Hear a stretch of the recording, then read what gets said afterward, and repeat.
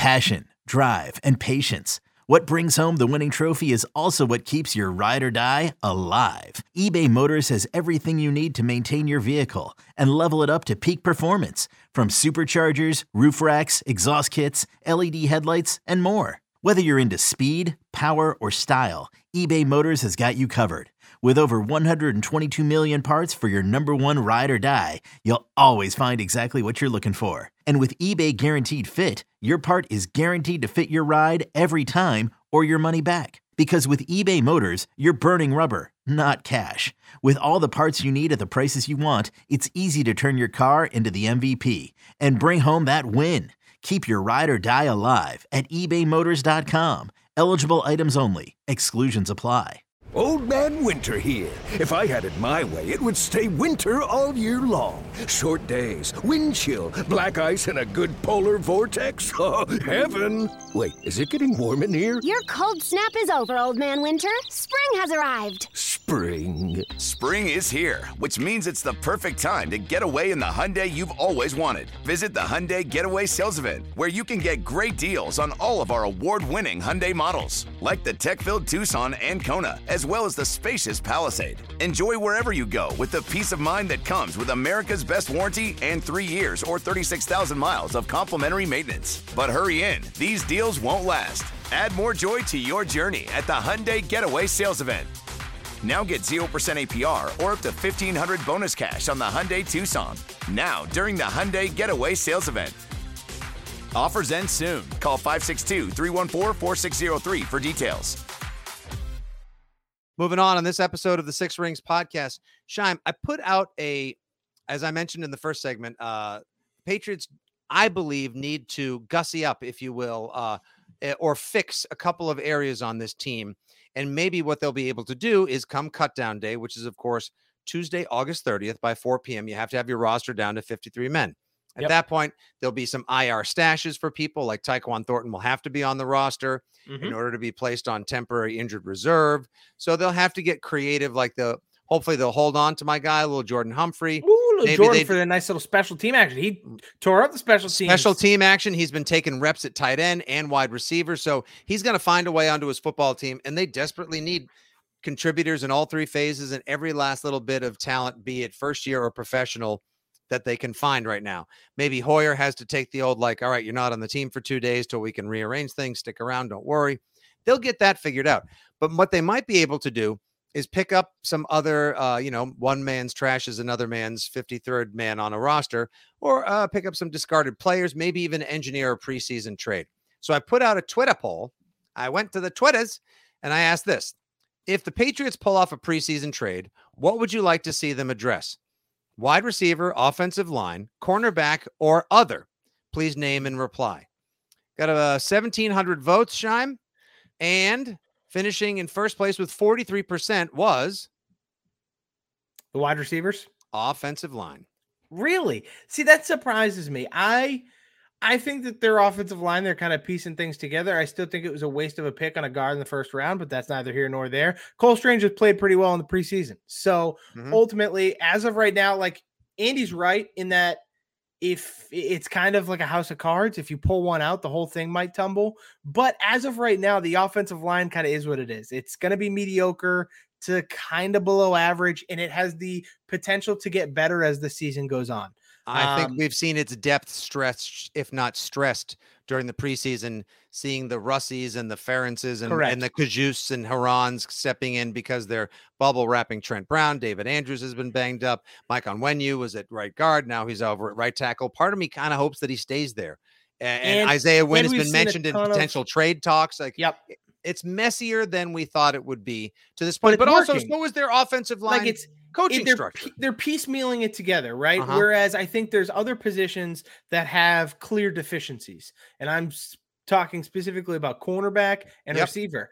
Those two in particular, to me, feel like the biggest needs to address. And you need to find a guy that might get cut or is kind of on the bubble and a team might want to save some money. And that's the guy you should be targeting, because you need a playmaker on offense and you need a playmaker on defense. You have a couple on the defensive line, but the secondary, as Devontae Adams has shown you, is going to is going to have some tough times. And if you can get a guy who at least has the nose for the football that might be able to make a couple plays, get a couple interceptions, if you can get the football to go your way, you're going to be all right. So in my opinion, you need a playmaker at either receiver or corner.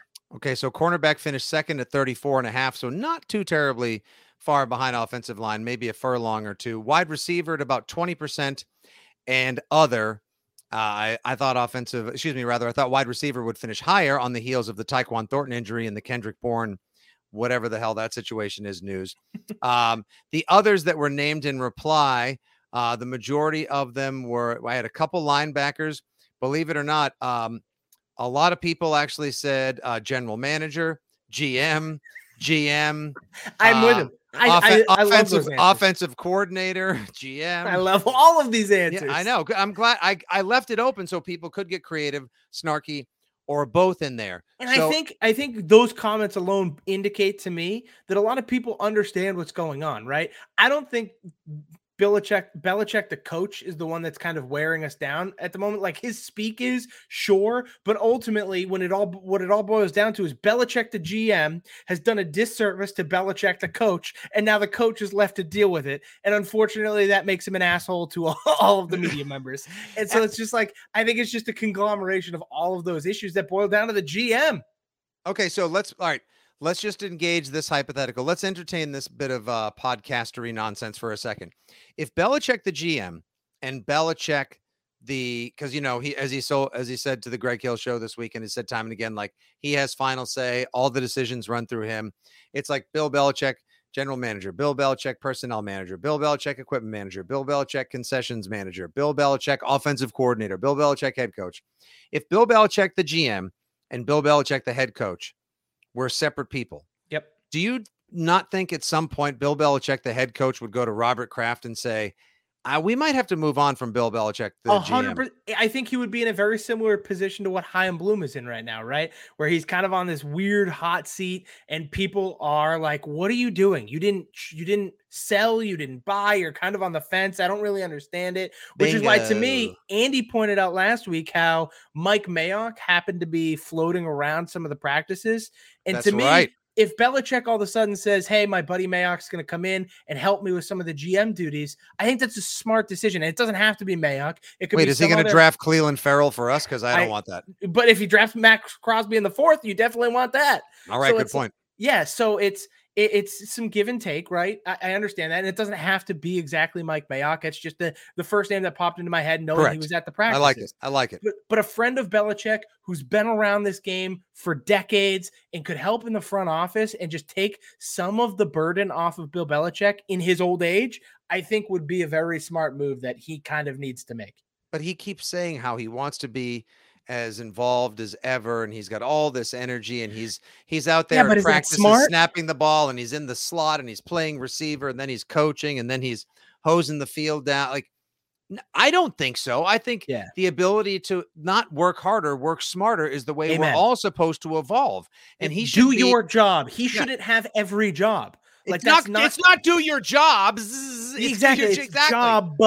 It's yes, singular. This is right. Not a plural. He is going against his own mantra. First of all, they do not ignore the noise. They hear effing everything. So that's everything. A lie. He hears everything. That's a lie. And then on top of it all, it's do your job. Not do your jobs or do multiple jobs. It's not do everything. It's do your job. One. And that one job is now entailing too much. And Bill needs to go to Bill, the coach needs to go to Bill, the GM next week and say, have a nice little sit down. And have a sit down and be like, look, our swing tackle depth is pretty light. Stuber, the kid we drafted in the 7th, isn't working out yet. He's banged up. That looks like a Foxborough flu. We got to figure out also which of these young guards from Hines to Russi, et cetera, we're going to keep. Ferentz is a dumpster fire covered in barbecue sauce. We got to get that's enough. We're like, so it's been fun. I get it. Like, he's your buddy's kid. He's been here for a while. He has, team-wide organizational knowledge, but like, we got to get stronger and we got to get more fundamentally sound. I would address offensive line via trade or discarded player pickup. Wide receiver, I don't think you're going to find somebody who was set to make $6 million and is actually still someone who can contribute that would rise above the the lot of 2s and 3s that they have now? And what kind of cornerback are you going to pick up that's going to be any better than Terrence Mitchell? At least via cut down day, I haven't heard of any other wide receivers or cornerbacks that could be available for trade outside the Patriots organization. Whereas we heard a few rumblings about maybe Bourne or earlier in the preseason, Nelson Aguilar, both of whom now become priority keeps for the team with the Tyquan Thornton injury. So we're in a weird spot, and I'm kind of looking around. I don't see a ton of guys that are being rumored to be traded, right? Like the rumors that I've heard are Kenyon Drake is either getting released or traded, which is a big swing and a miss by you and me from the preseason here, thinking that he might have a big touchdown season. Apparently, Josh McDaniels wants more Brandon Bolden on his field, which is a mistake in and of itself. But regardless, and Amir Abdul, I think they have Amir Abdullah. Well. That's right, for the third down back. And then on top of that, and then it's the Isaiah Wynn stuff, right? There's not a whole lot going around. So you kind of have to look at guys that might be struggling, guys that might need a change of scenery. One guy in particular, if they're willing to eat most of the roster, is a guy like Kenny Golladay you take a shot on. Like he might be washed, or he might just need to get out of New York. So if the Giants are willing to eat money to just get him off their roster, it might be an opportunity for you to at least give him a shot, because worst case scenario, then you just cut him. If they're eating a lot of money, though, it's a lot of money. If the Giants are already in the hole for all the money anyways, right? So if they feel like he is just not fitting into what they plan to do, Dayball just doesn't like it. Joe Shane just isn't a fan of what Golladay brings because he's not his signing.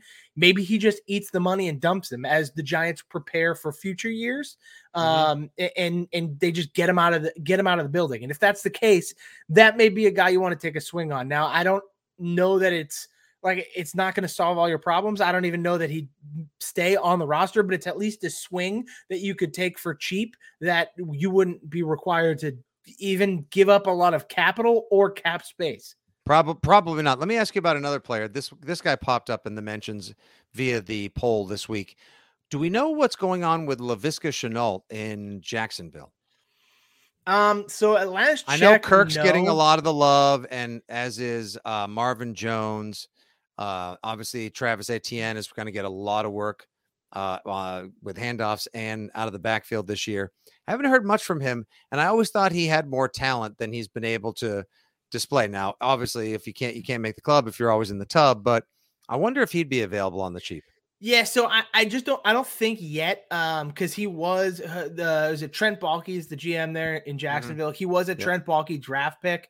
I don't think Baalke will give up on him quite yet, and they'll kind of try and work him into the rotation somehow. I think he's really talented. I think he should be on the depth chart ahead of Zay Jones. He's not at the moment. Right. It's really like Kirk, Marvin Jones, Zay Jones, and then Laviska Shenault.